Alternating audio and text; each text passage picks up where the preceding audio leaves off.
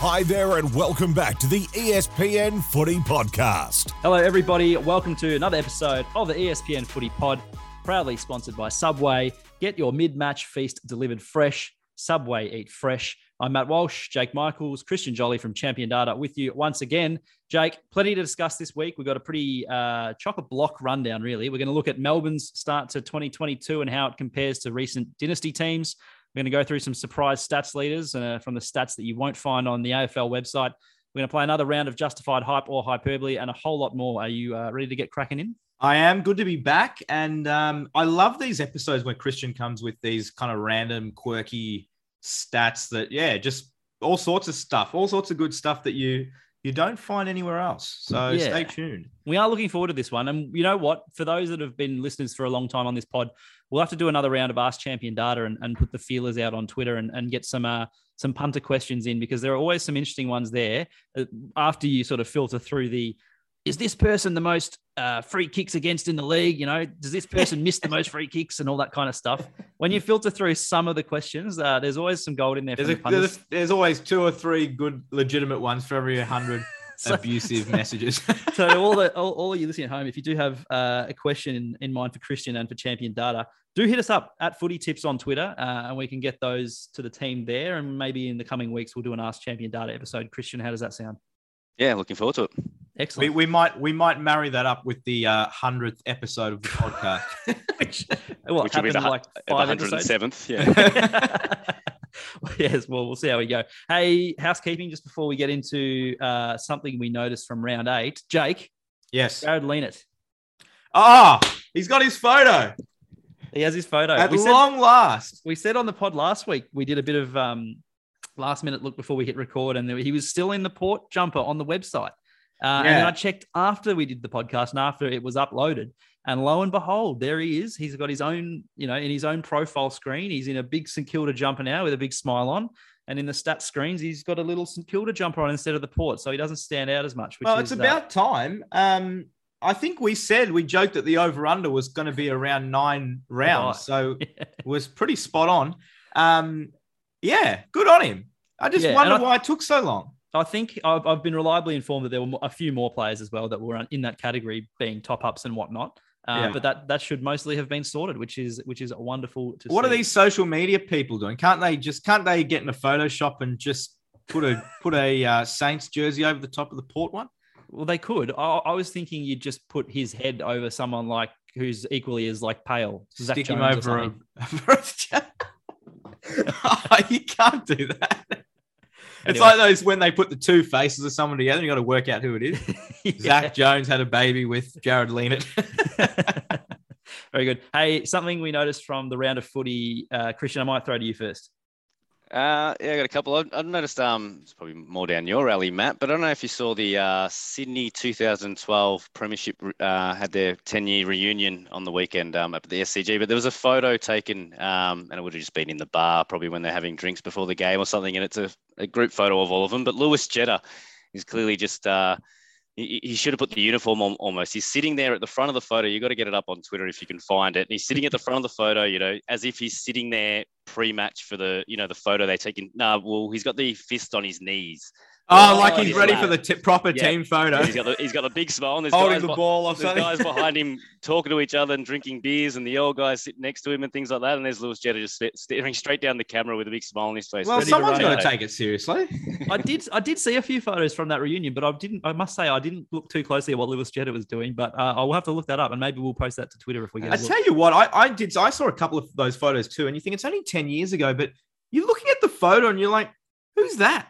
Who's that? It's amazing how quickly you just can't recognize players. And all of those players were up there cheering on Buddy Franklin, who now plays for their team, who played against them in that grand final. So it was funny, isn't it? Yeah. Seems like a long time ago, but it's not that far. The other thing I noticed, sort of just something I noticed that sent me down a little bit of a wormhole, rabbit hole sort of thing. But Gold Coast obviously beat the Swans at the SCG once again, which gives them a record of 3 out of 4 against the Swans at the SCG. So 3 games. Home ground. Exactly. So it's just one of those backward sort of reverse curses. And I was sort of like just thinking, well, what are some of the longest other streaks? And, I know there was another quirky one with West Coast continually beat Port Adelaide in Adelaide. at Adelaide Oval up until this year. But just the one that I found, and it's sort of not a venue stated one, but Port Adelaide's beaten Gold Coast the last 12 times they've played, which is currently the longest streak of one team against the other. But what I noticed from that is Gold Coast first victory in the competition came in round 5, 2011, and they beat Port Adelaide by I think 3 points. Back in the TARP days. Yeah, and I think Justin Westhoff had a chance to kick a goal after siren and missed it, so it was a very, very close game. But it's almost like the Geelong Hawthorn 08 grand final curse, where it was almost like Port lost to Gold Coast in that one game and said, we're not going to lose to these guys again. And they're sort of held up their end of the bargain. So I'm not sure when their next game's scheduled for this year, but yeah, 12 on the trot so far, Port Adelaide over Gold Coast. Wow. The Primus days, you could call it the Primus curse or something like that, or the reverse curse. Yeah, it's interesting. The one I found interesting was the Port Adelaide having not, West Coast having not lost to Port Adelaide at Adelaide Oval until most recently. Because there were some really interesting clashes that they had, including that extra time semi-final. Yeah, the Luke Shuey winner. The Luke Shuey from 45. But yeah. I guess the difference between that matchup and Gold Coast Sydney is that, aside from this year, which they lost, West Coast's been good. Like, that's the difference. Gold Coast is not a team we've said, oh my God, Gold Coast are a top 4 team. But they keep going to Sydney and winning, beating Sydney, who are always starting as a significant favourite in that game. Crazy, really. I was looking at the form guide in the papers and the tipping guides, and they had 27 experts in the paper that I was reading, and there were 4 games where where the tipsters had gone 27-0. And I think it was the Melbourne St Kilda game. They all tipped Melbourne. The Carlton Adelaide game, they all tipped Carlton. There was another one in there. The Brisbane West Coast game. Yeah. And then also Sydney to beat Gold Coast. Not one tipster tipped the Suns. And I can tell you, I didn't. So it makes sense. Like, yeah, the fact that they can have done it, but surprisingly, when they've been a pretty poor team and the Swans have been pretty strong. Absolutely. Hey, the thing I noticed was back to Friday night, and I asked Christian about this just before, about posters. I reckon once every few months, there's a quirky poster thing that we notice. And it was in the final quarter of the Port Bulldogs game on Friday night, Adelaide Oval. Port hit the left-hand goalpost from the player's perspective 3 times in the final quarter. And I reckon it was 3 times in the first 10 minutes of the final quarter. And got me wondering all sorts of poster stuff. What's the most posters ever in a game? Which post gets hit more often? I think you might have had a quick look, Christian. Have a fun weekend, did you, Jake? Well, that was my Friday night. I was working. You just got to fight. You got to keep yourself entertained somehow. Let's look at the big issues. Yeah, well, this year it's left post has been hit 105 times. The right post has been hit 73 times. And I mean, you talked about noticing with Port Adelaide. So Carlton have hit the post 14 times this year. 12 of those have been on the left. So bit of note to Carlton is probably aim a bit more right, but they're probably just shuffle across like you're driving. See, why do we think this is? Is it because there's more right footers in the league and they tend to hook the ball like towards the left-hand goalpost? You would think it would even out over time, but then thinking about it more deeply, maybe it doesn't because there's a propensity for. I don't think it would even out over time just because it is. I think there'd be, again, an untested theory that you're probably. Right footers are going to continually slightly miss the right way or get the same sort of swing. So they're probably more likely to start at left and it hits the left post because it doesn't come back in time. And, we've clearly had more right footers than left footers. So again, Jake said it, similar to a coin toss, it'd be 50-50 if you kept going, but I'm not convinced that it would be 50-50 just because of the skewing of right footers. All right, left footers. I'll make a wager with you guys right now. I'll buy you any Subway footlong that you like. Yeah. Meatball, thank you. Yeah. So wait, what is it now? 112 to what? No, it was 105 to 73. I guarantee it'll be closer by the end of the year. Okay. Closer than what? What is it now? Minus, I'm not good at maths. It's 32 off, so it's about 32 off. Yeah. There you go. It'll be closer to 50-50 by the end of the year. That's my prediction. We're putting a meatball sub on it. Great. You get a meatball sub. I'll have a case of. Oh, hang on. We're already owed a beer from our social guy Jamie, who thought that no one would run onto the field after Buddy's. I don't know what he was goal. He's from. Yeah, he's just had no idea what was going on. Shout out to you, Jamie. I've got a couple as well. Speaking actually of Sydney and the SCG, and speaking of Buddy's 1000th, the photo that came out of the weekend of Gill, the photo that came out of Gill, and him just looking like, this has happened, and there's the ground is covered in players. That's one of the great photos, I think, one of the great phone taken photos that we'll see of Gill during his time as head of the AFL. But the other thing I noticed, and this was, I don't know why I was still watching this game at this point, but during the Fremantle and North Melbourne game, the streaker that came onto the field, there was great, and this has been the way for Buddy's 1000th as well, that some of the TikTok videos that have come out of the streaker and the fallout to all this was wonderful. So his mates have obviously filmed these two guys jump onto the field. One of them's gone to kick a goal after a goal has already gone through. One of them slipped and been fallen and been tackled by security, but the other guy made it across, right? So he made it across the ground. Everyone's cheering in that section because it's clearly the most entertaining thing that's happened all night. He then jumps the fence to try and run away. And this man who would have been about 50 in a shirt stops him, wraps his arm around him and holds him until security gets there, much to the bemusement and the boos of everyone in the nearby bays. Imagine doing that in Bay 13 on Boxing Day. Jake, what have we become as a nation when you've got men stopping people who are trying to get away from the security guards? Who sides with a security guard at a sporting event? What's going on? Let the bloke run off. If he's made it across the ground, as far as I'm concerned, you win. You avoid paying the $6,000 to $10,000 fine. It's a fair run. And this bloke's just wrapped him up and handed him over to security. And I've got to say, it's one of the most un-Australian things I've ever seen. Maybe he's like one of those undercover public ticket inspectors on public transport. Maybe he's like undercover security and he's just waiting for streakers to come run in his direction. Anyway, there was some great videos. So if you haven't seen them on TikTok, I'm sure you could probably search AFL or something on TikTok and find those. Speaking of Freo, just quickly, I know we're going to move on, but what do you make of the Mexican wave or the wave? I think are we allowed to call it a Mexican wave anymore? I think so. Yeah, it was interesting, wasn't it? I think at that point of the contest and the contest that was being thrown up, I think it's probably fair enough. Don't get me wrong. We know you guys know how much I love David Mundy and Andy Brayshaw. I love, Freo's playing well. You've never won a flag. You haven't. Don't get ahead of yourselves yet. That's fair enough. They are enjoying a nice little purple patch, pardon the pun. So I think it's probably fair enough that they can enjoy it for now. But when the whips do get cracking later in the season, they'd probably want to be taking it a bit more seriously. But Jake, I'm sure the players are, if the fans aren't. No, the players are. They look good. And shout out to Christian. He was calling it about a month ago. He was very hot on it. Yep, absolutely. Hey, speaking of streaks as well, we talked about win streaks, teams over different teams. The Dees have won 15 straight now since round 20 last year, I think it is. And they're looking pretty unbeatable. And this is kind of the thing that happens every year around this time when the attention starts to go to when are they going to lose a game? Will they go through unbeaten?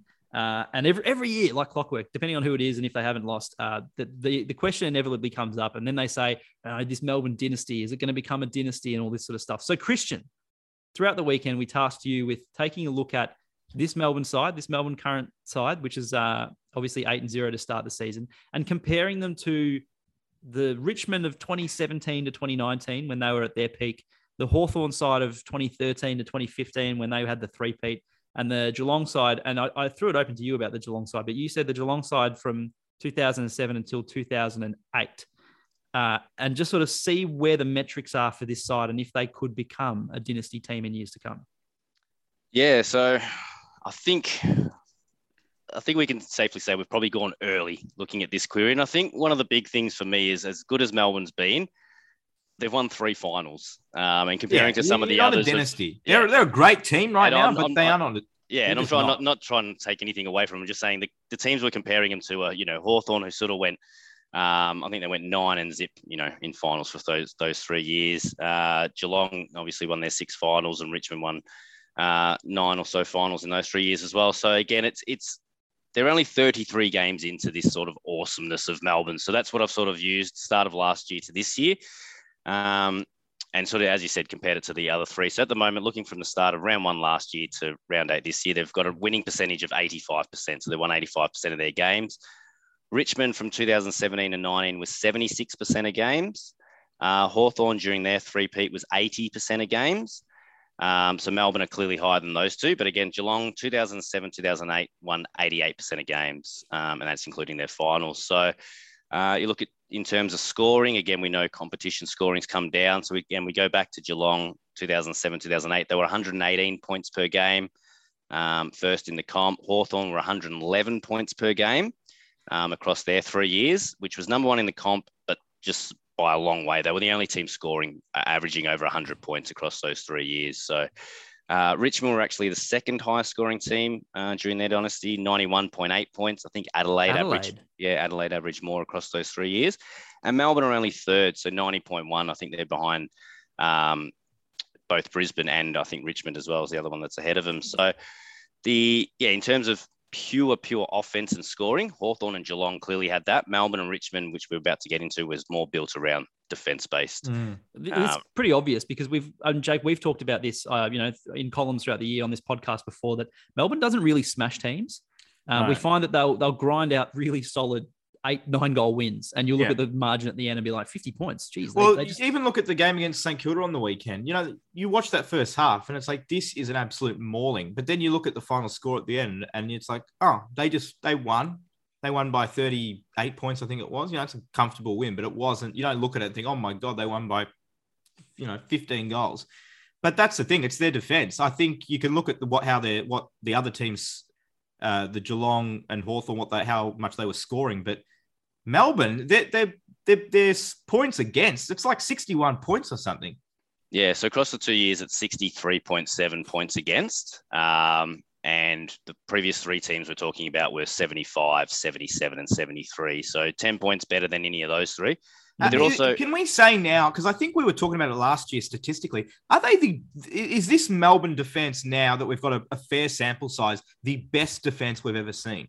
And I think so. And again, that's probably whether, when we used to talk best defenses, used to think of the personnel. Or, as a kid, it was always, West Coast had a great defense. Carlton had a great defense. It was, Glenn Jakovic, Guy McKenna and versus Silvani and Peter Dean and things like that. But I think Melbourne's defense is purely the 18, like their team defense, their ability. They're not stingy in terms of inside 50 counts. They're probably middle of the table in terms of how many times they concede an inside 50. But as we said, world record pace in terms of scoring per 36% of the time a team gets it inside 50 against Melbourne, they score. The rest of the comps at about 40%. So again, Geelong 2007 to 2008, they were conceding a score from 46% of entries. Hawthorn 47%, Richmond 40%. But as I said, Melbourne 35.5% of entries they're conceding a score. So definitely, the best and most measly defense we've ever seen. And then look at this is before we even look at the midfield. And some of the domination that a centre line of Gawn, Petrarca, Oliver, and Viney, or whoever else you want to throw in there as the number 4, has been, and throughout the entire season, and really all of last year as well. Yeah. And again, I'll just sort of go back to what we were talking about with the margins as well. So in terms of blowing teams off the park, so looking at since the start of last year, again, 33 games for Melbourne. Only 5 of their wins have been by over 50 points and 0 wins so far over 100 points since the start of last year. So again, there has been a 98-point win in there though. Yeah. So percentage of games, 15% of their wins have been by over 50 points.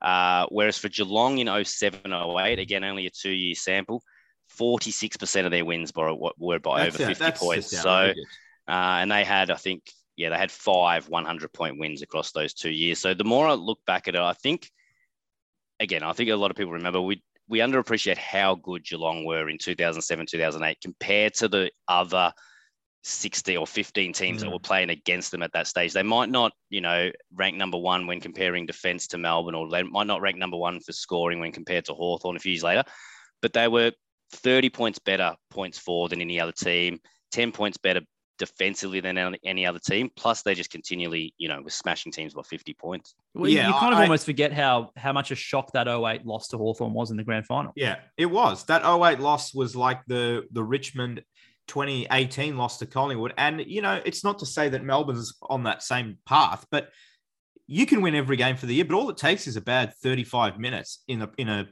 prelim, and you're against done, a good side. against a good side. And you're you're not playing a bad side in a prelim. And, you have something like Mason Cox having the game of his life and things like that. And that's just the quirky nature of an AFL season, home and away into finals. But I think with Geelong,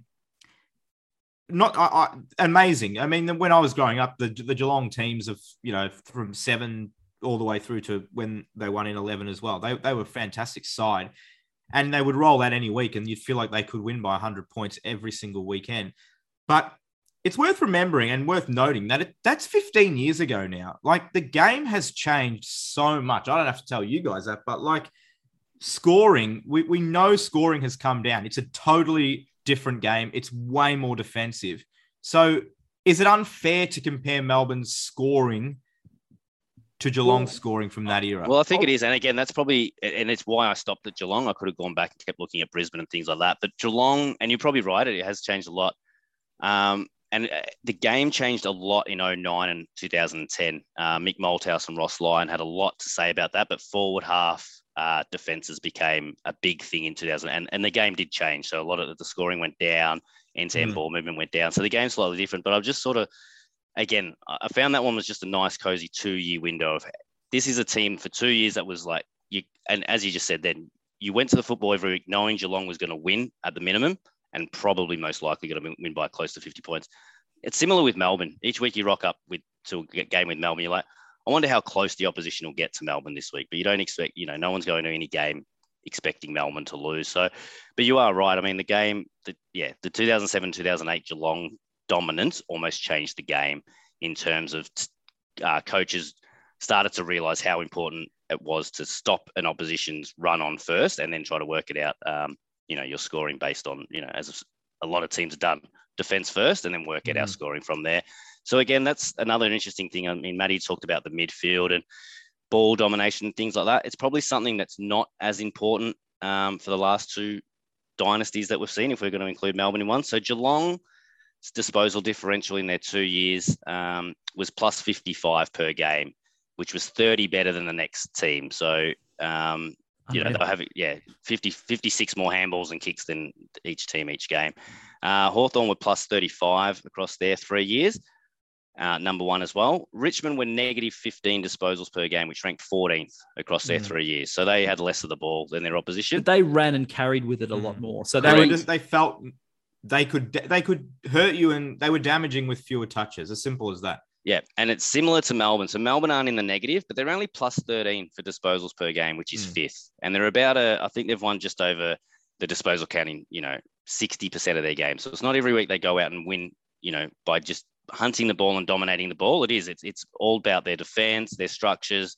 Sometimes the team's going to get, more of the ball than us, but as long as our structure and, everything is set up behind the ball and, even ahead of the ball once we turn it over, they're in good stead. So I think looking at Richmond and Melbourne, it's a lot more about trusting structures and theories rather than just trying to go out and dominate possession of the ball.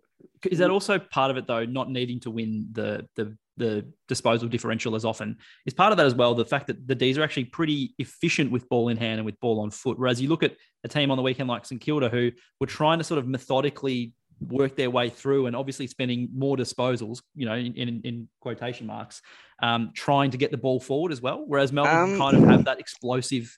A little bit, but again, we've talked about it on here, and it's the chaos footy versus trying to play perfect and clean footy. We've talked about Melbourne. Again, another stat I could have pulled in here. They've averaged more turnovers. They turn the ball over more than any other team across the last 2 years. Is that right? They go for it because it all goes back to their structure. They know.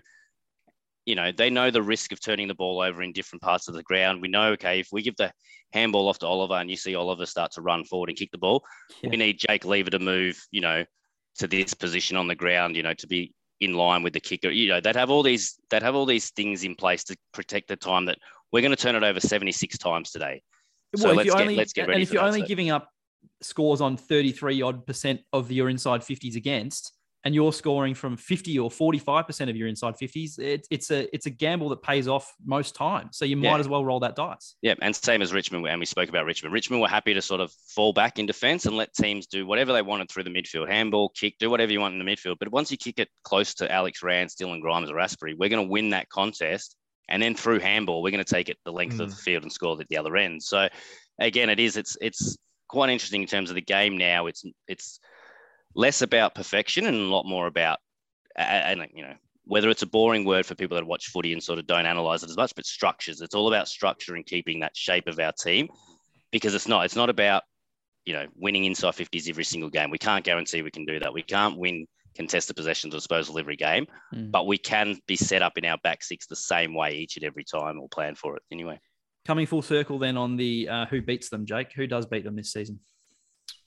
I have to have a look at the fixture all the way through, in terms. But put it this way: Melbourne's going to start favourite every single game they play this year, all the way through to the grand final if they get there.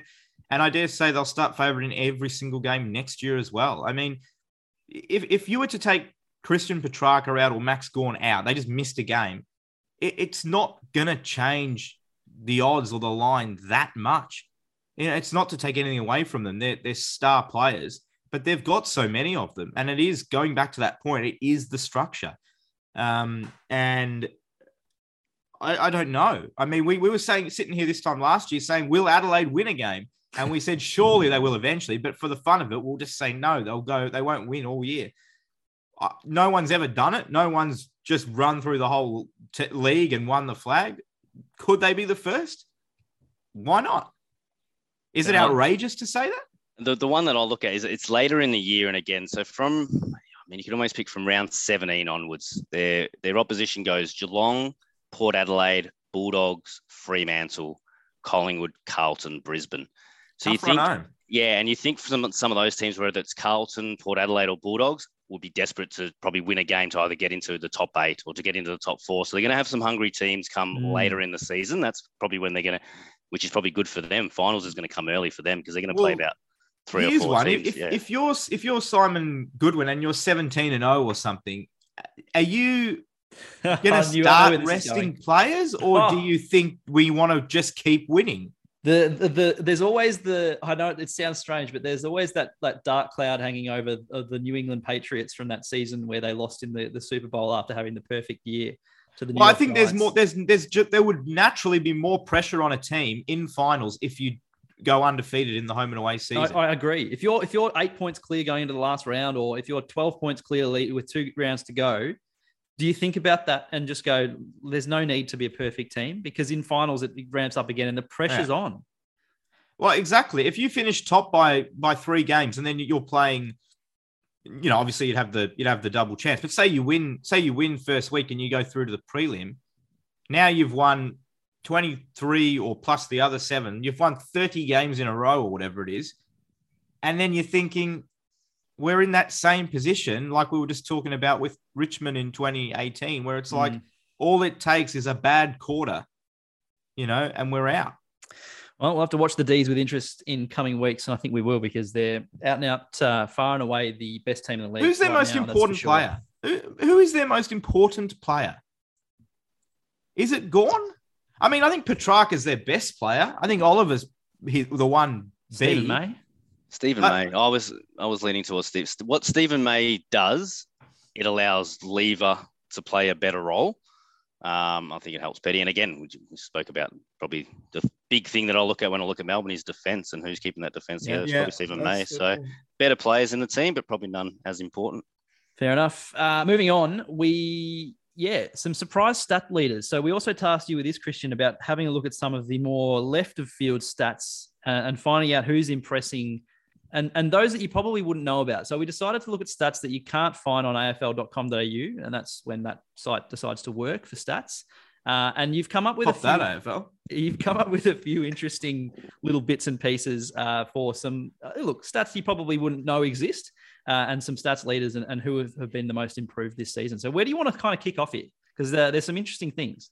Yeah, again, so just sort of, we all talk about disposals and Coleman medals and marks leaders, but I think, all the other sort of stats that we know exist. And again, some of them, as you mentioned, probably people don't realize do exist, or some that clearly get talked about, but we probably don't talk about the players that actually, star in those stats. So again, got a whole bunch of stats here. So looking at things like score involvement. So I'll, love the stat of score involvement. It's just how many scoring chains you've been involved in.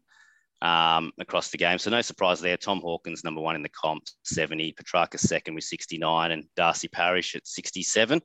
But I sort of looked at, okay, what about if you just look at in the back 50? So who's getting the ball in their back 50 that's leading to a score involved, or is involved in a scoring chain for the other end of the field for your team? Important, given I think one of the premiership metrics you speak of so often is scores from defensive chains and from rebound 50s and from intercepts. Yeah, exactly, being able to move the ball from one end to the other. So just the leaders for that. So 17 score involvements within the defensive 50 this year for Zach Williams and Blake Hardwick. So again, Blake Hardwick, time always flies on me. 2 or 3 years ago, I think was the Hawthorn BNF winner. Yep. It's probably, probably dropped out of the limelight a little bit, but still going well. And Zach Williams, I think for Carlton, bit of a whipping boy, but this time last year was a failed trade, and I think this year is just flying under the radar in terms of, well, if you take looking at playmakers down back, score involvements from the back half is probably a good measure for him. So those two are the number one there. Another one that we looked at is score launches from intercept possession, so winning the ball off the intercept and being able to turn that into a score for your team. Isaac Quaynor is leading that across the competition. So 16 times he's been able to intercept the ball off the opposition and launch a score for Collingwood from that possession. Yeah. So another one that I think people sort of watch him and think, he's a good young player, but he's been, as I said, the best scoring intercept player in the competition this year. Yeah, really love that he's on that list or top of that list. He's a player that I don't think a lot of people truly realize how good he is. He's a very smart footballer, reads the game so well, and he's a great ball user, only getting better. Yeah, no, again, similar to GF at Hawthorn, I just love the confidence they have. They're very, very good one-on-one. They stay close to their man, but give them the ball in hand and they're just 100% attack almost, and it's fun to watch. So, in terms of just total intercepts, again, Sam Taylor's the number one intercept player in the competition. Again, I think he gets a little bit of credit at GWS.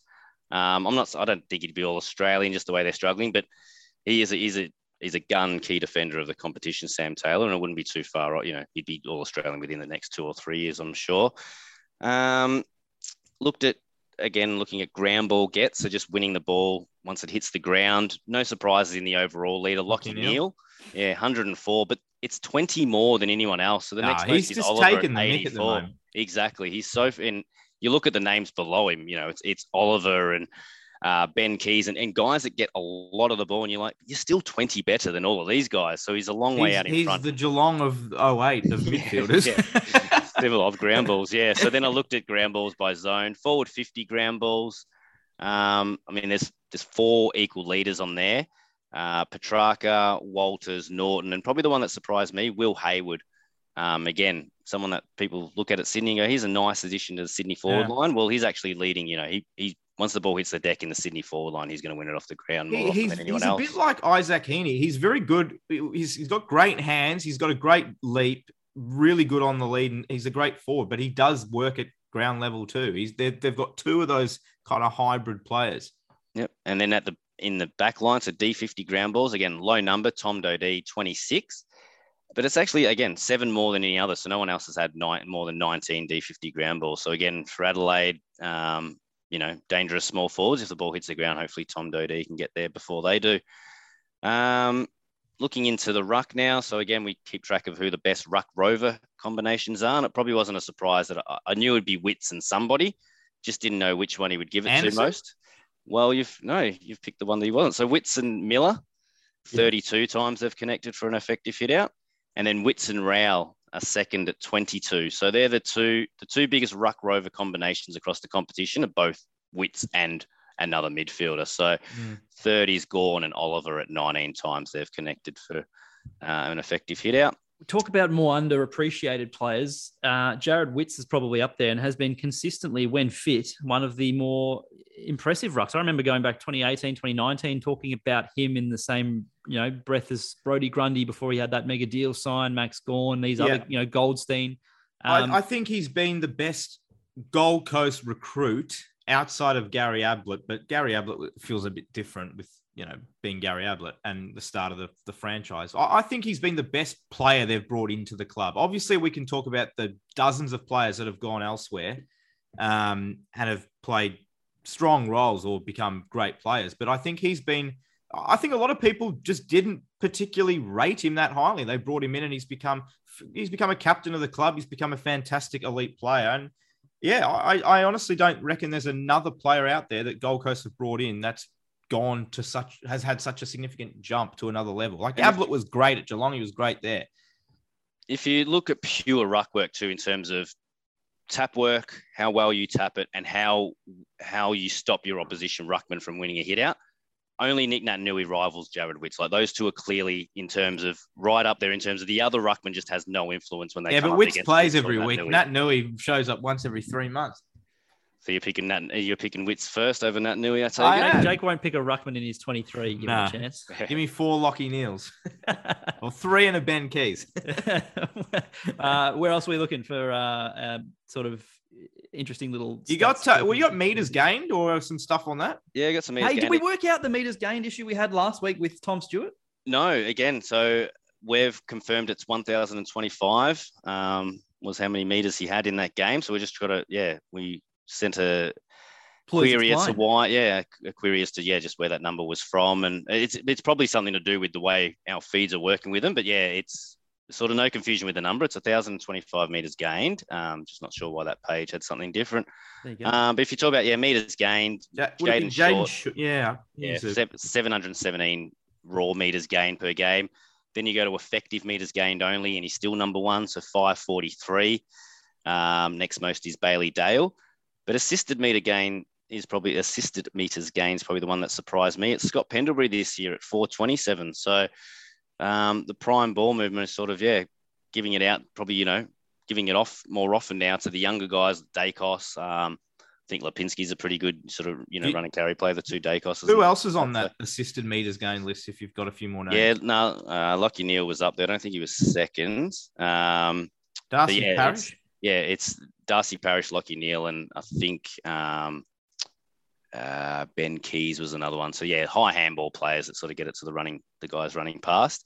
And if we talk about ball use, so disposals per turnover is another good one. So how many disposals you have for every turnover you have.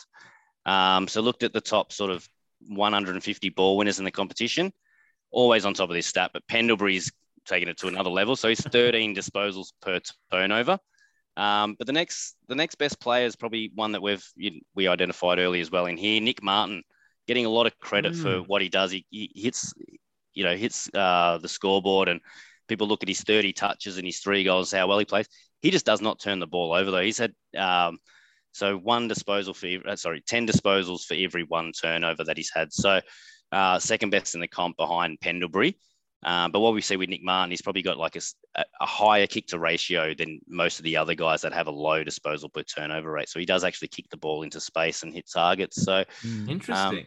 He's been a good ball user. Who's on the other end of that list? No, I haven't gone to negative. So I knew you. I could give you a few names. I knew you would ask the question, so I refused to look. So let's just keep it all upbeat and positive at the moment. Again, we talk about one-on-one contests, and who wins and loses them. So again, the offensive one-on-one contest is who the attacking team is kicking to in the one-on-one, and their job is probably to win possession of the ball. So the best one-on-one offensive player this year has been Charlie Curnow. Has won 18 of his 31 contests. So that's a 58% win rate. And that's not even halving them. That's not even halving. That's clearly just him winning possession of the ball, or sort of knocking it down and allowing a teammate to win possession of the ball as well. So there's sort of 2 ways you can win an offensive one-on-one. So 58%. And again, he's in the top 50 for one-on-ones competed against. The only player to ever finish above 50% and in the top 50 for one-on-ones competed is Dustin Martin. And I think that was 2017, and where he won about 52% of contests. So again, Charlie Curnow sort of on track, if he kept this up, to become the second player to win at least half of his one-on-one contests. Good company to be in. Exactly, I think season, Charles. I think Dustin Martin, that season's almost one of the best individual seasons we've ever seen, and that was just one of the stats. I think it is. So obviously, we obviously look at defensive one-on-ones again. So Charlie Curnow's job's to win it. As a defender, your job's not to lose it. So Stephen May's only lost 1 of his 32 defensive one-on-ones this year, which is the best rate of anyone. And again, It's unreal, actually. So Stephen May doesn't lose a contest. So again, 1 out of 32 is lost. So he might spoil it and goes out of bounds. He might win it. I don't know. He's not a high win, but it's a defensive one-on-one player that actually just goes for it. And that's Sam Collins. He's actually won 21 of his 39 defensive one-on-ones. So 54%. His win rate is almost as high as Charlie Curnow's. And Charlie Curnow is the actual target of the kick. So Sam Collins is playing against the target, and he's still more likely. He's a very aggressive defender. He is.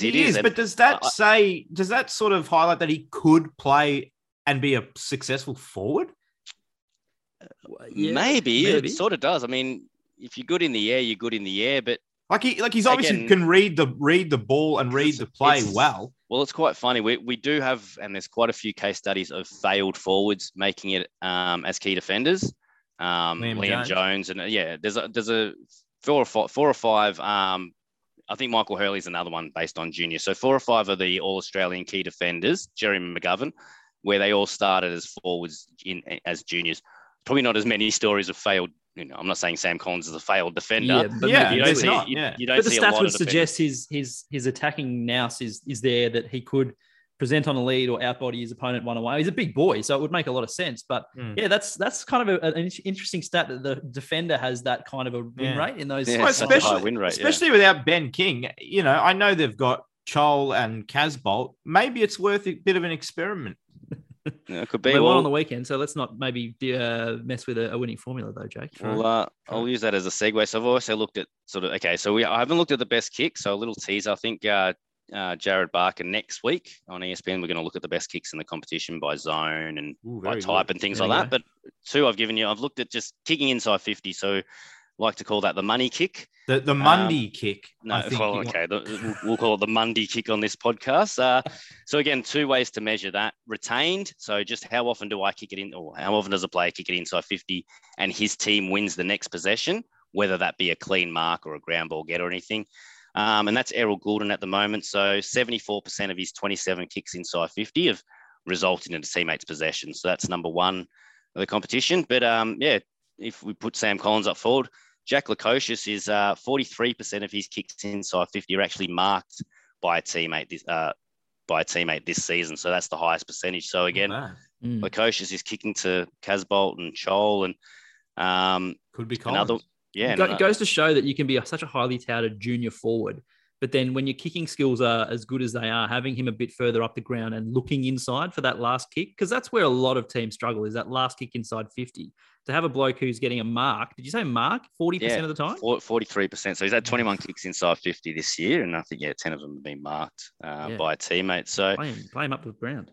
A lot of those might be by Ben Ainsworth as well. So again, we track everyone on a lead and how often you take the mark and how often you're a defender on a lead and get a spoil in. Ben Ainsworth, when he's been hit up on a mark on a lead, he's 88% of the time he's marked it. So 15 of 17 times he's been hit up on a lead, he's taken the mark. So again, that also comes down to the guy kicking it to you, being able to kick it within your reach. But he's probably the most safest target on a lead. Whereas on a defender, Joel Smith only allows his opponent to take a lead mark 31% of the time they're targeted. So, and again, I look at Joel Smith, sort of I think he's a athletics background as well. So he didn't have high junior numbers when he got picked up by Melbourne. We didn't know much about him. But he's clearly that pace off the mark. You just cannot beat this guy on a lead. I know he's a good jumper as well.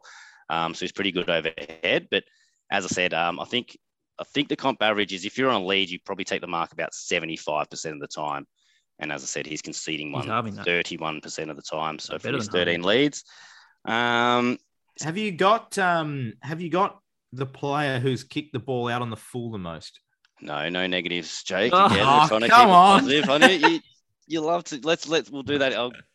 We'll do that off air. I know, 2 or 3 weeks time we can do a Jake's negative stats or something, and I can give you all those. But no, I haven't looked at the bottom of any of these tables. So just one more. So pressure, again, we talk about pressure gauge and team pressure and things like that. But obviously we do measure it at a player level.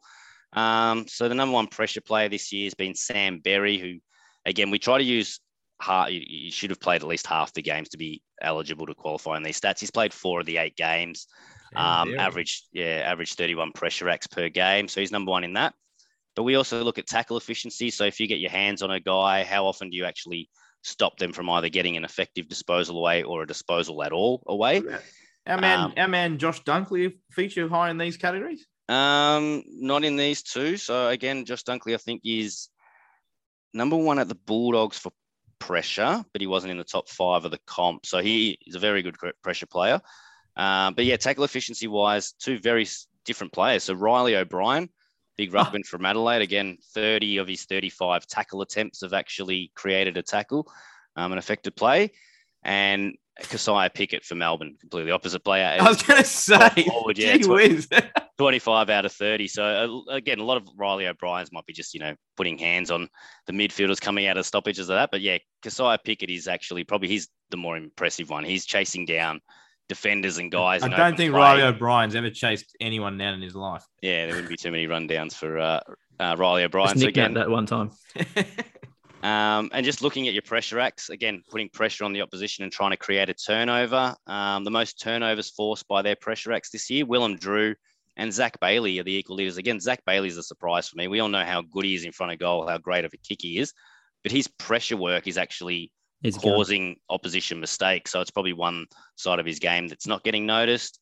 Yeah. And then the other one is just if you do create a turnover from your pressure, does your team go back and score the other way? Lincoln McCarthy's number one for that. So from the turnovers he's created from his pressure, Brisbane have scored 56 points from that. You'd assume those would be closer to goal. So exactly. So yeah, tackles inside 50. Yeah, will fall high in that. But as I said, so to have Zach Bailey high up in total turnovers forced and Lincoln McCarthy high in turnovers created, you got two small forwards there that you're just giving two big ticks to in terms of you're both hitting the scoreboard and you're both killing in pressure as well. So no wonder they're the best offensive team this season. Add Charlie Cameron in, Cam Rayner. I mean, they've got so many of these guys. Tim Cluggage kicked a bag on the weekend. weekend. You at ground level. Yeah, no, plenty of good stuff. Yeah. Aside from the fact there were no negatives, but I'll take the positives. Before we do move on, we will have some, speaking of deep dives that Jared Barker is going to be doing this week. So we know what's going to be on next week with the best kicks, depending on where you are and where you are on the field and all that. But this week we're looking at the most improved players from last season. Any teasers there before we move on to justified hype and hyperbole? No, well, the guy that comes up on top as the most improved player so far, it's probably no surprises given it's his role change, but it's probably the third biggest improvement we've seen across the last 4 or 5 years from one season to the other. So it's and no spoiler alert, but I got 50 guesses at guessing this player and I couldn't get it. So is that right? Okay. Well, let's not reveal who this is. Yeah. Number 2 player, I think, is a good one, an obvious one that most people know, but the number 1 might come as a surprise. And again, you read the number 1 player and it comes down to opportunity. It wouldn't be too much for saying he's probably has improved himself, but it's clearly about opportunity within the team. Well, there's a little hint for everyone at home. ESPN.com.au/AFL. That will be out tomorrow morning about 9 a.m. I think that deep dive. So keep your eye out. Or if you subscribe to our newsletter, and you can do that on the site as well, you'll get that in your inbox at around lunchtime tomorrow. Is the hype justified or is it hyperbole, Jake? One of our favorite segments where we'll say a few statements. You guys tell me whether the hype is justified or I'm speaking in hyperbole. First one, the only person who can stop Patrick Cripps winning the Brownlow is Patrick Cripps, Jake. No. That is not justified at all because have you heard of Lachie Neale? Have you heard of Andy Brayshaw? Have you heard of We've heard of Andy Brayshaw on this podcast, I can tell you. Yeah. Have you heard of Zach Butters? Yeah, we'll come back to that. We'll come back to that towards the end of the season, I can tell you. He's obviously the clubhouse leader right now. He's the pretty short favorite. I can't remember a player being so short. Only really a third of the way through the year. He's been phenomenal, and he's really only played 6 games. Of the 6 games he's played, I've got him 3-3-2, 3-3-2. So very impressive. He's on track for 40 votes at this rate, which is unheard of.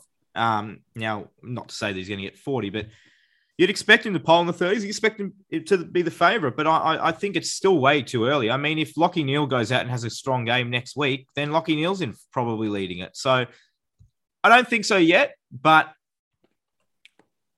Well, we saw it's looking like a good year for Paddy Cripps. Let's just say I think the subtext of what I was trying to get across, Jake, was that he was cited by the MRO on the weekend for a tackle, was deemed not enough to be suspended. Yeah. He's also been pretty injury prone over the last few seasons. So I'm saying if he continues to play injury free and play fairly, I don't think anyone's getting near him. If he continues his current performance level and output, he will win the Brownlow by 8 votes. He's averaging 30 touches and 2 goals a game. But can you average that? No one's ever done that. We spoke about Dusty Martin's 2017, which I think most people would acknowledge is the best, let's say of the modern era, because we're not going to go back to the 1940s or something, but that's the best season we've ever really seen any of us from a player. He's kicked at least a goal in his first 7 games. So 1, 2, 3, 4, 5, 6, 7. So 7 games. He's played 7 games, including that game where he got injured. Yeah, correct. He's kicked a goal in every single game. So he's on a 7-game goal kicking streak.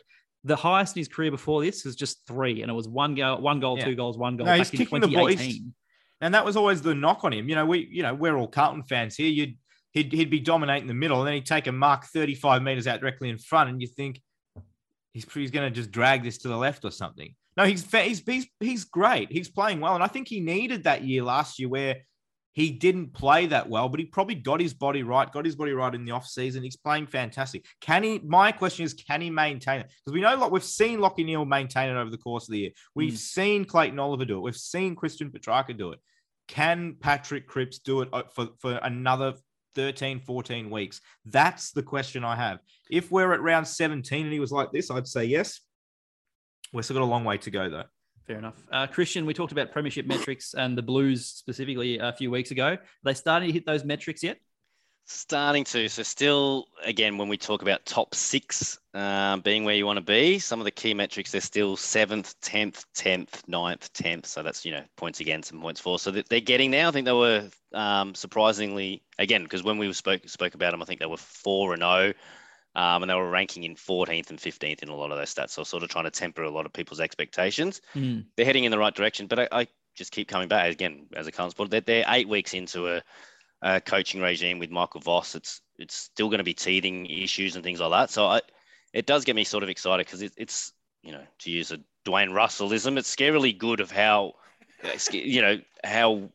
good they could be towards the end of next year, when they've got 25, 35 weeks of Michael Voss coaching, because he coaches them to sort of play at supreme confidence, that ball movement out of handball, watching Zach Fisher run around the weekend. I think Voss has sort of been able to get the best out of each of those players and get them to play at full confidence. I think we were, again, looking at previous years and previous coaches was always defensive, and we're always sort of bogged down by trying to sort of stop scoring first and try to get it. I think it's exciting footy, but again, it's only 8 weeks worth so far, so they've still got a lot more to learn as they go. Well, you mentioned Fisher probably played his best game for the club on the weekend. Curnow, career best form. Cripps, career best form. Zach Williams, you mentioned, just being played in a spot that he's comfortable with, and he's flying under the radar, doing what he does really well. I think you're right when you say Voss has everyone playing to the best of their abilities in a position that suits their abilities. I think Carlton, obviously Melbourne is in another stratosphere to every other team, but there aren't many sides that have shown their ceiling this year, Melbourne accepted, as the exception, to be as good as Carlton. I think Carlton's absolute ceiling and peak 7-8 minute bursts are as good as anyone that I've seen. Problem is, their down periods have been full quarters and halves. That's the worrying part. Their best is scary good. Yeah, thanks, Dwayne. Dustin Martin's return to Richmond has them back in premiership contention. Christian? I'm never putting it down to one player. It certainly goes a long way. But again, West Coast numbers sort of cloud the issue a bit, but you look at Richmond over 3 or 4 weeks and they're starting to claw their way back into the good teams, not the top teams, but the good, they're a good team. Yeah. So again, we keep coming back to Melbourne and Brisbane are clearly further ahead, but again, talking about premiership standards, there's a lot for Richmond now, they've finally got themselves back to 2 and 3 in a lot of key areas. They're second for points for, number 1 for points from turnovers, which we always talk about. 4th for points from turnover differential. So again, comparing that to Carlton, we just spoke about Carlton are 11th, Richmond are 4th. So there's some very good numbers for Richmond that they're starting to get their strength back into the game, Dustin Martin's only going to help them. But Tom Lynch in form. Exactly. I'm not going to sit here and say just adding Dustin Martin's going to tip them over the line. There's a lot of things they've had to fix, and they're fixing them as we speak. Jake, you got 30 seconds. Ryan Mansell's hit. Was it worthy of a week, more or less? Oh, it was worthy of a lot more than a week. I wouldn't have been outraged if he got 3 to 4 weeks for it. I think we've seen 2 to 3 weeks given for bumps that might go a little high, which are football actions. I understand that we've got to stamp it out and we've got to protect the head. I understand that. Fair enough. And we do. But what Mansell did was not a football action. The play was dead and he drove his elbow into the back of a player's head that couldn't actually move and was pinned to the ground. I think the AFL and the MRO, they missed a trick, missed a moment in setting a precedent and an example of a player, and they didn't do it. And I just don't want to see it. I know we talk about it a lot, but these are the exact things we want to rule out and remove from junior football and the elite level too. But it's not a footballing action. It's a weak, gutless, elbow to the back of the head that nobody deserves, no matter what you think. And yeah, I think 3 weeks would have been the minimum I would have been happy with. But I think 3 or 4 was probably more accurate. Before the pod that it's very different because umpires are obviously, you have to protect the umpires on the field. But you look at the force with which Toby Green exerted on an umpire that got him 6 weeks, outside of play. This was also outside of play. The whistle had gone.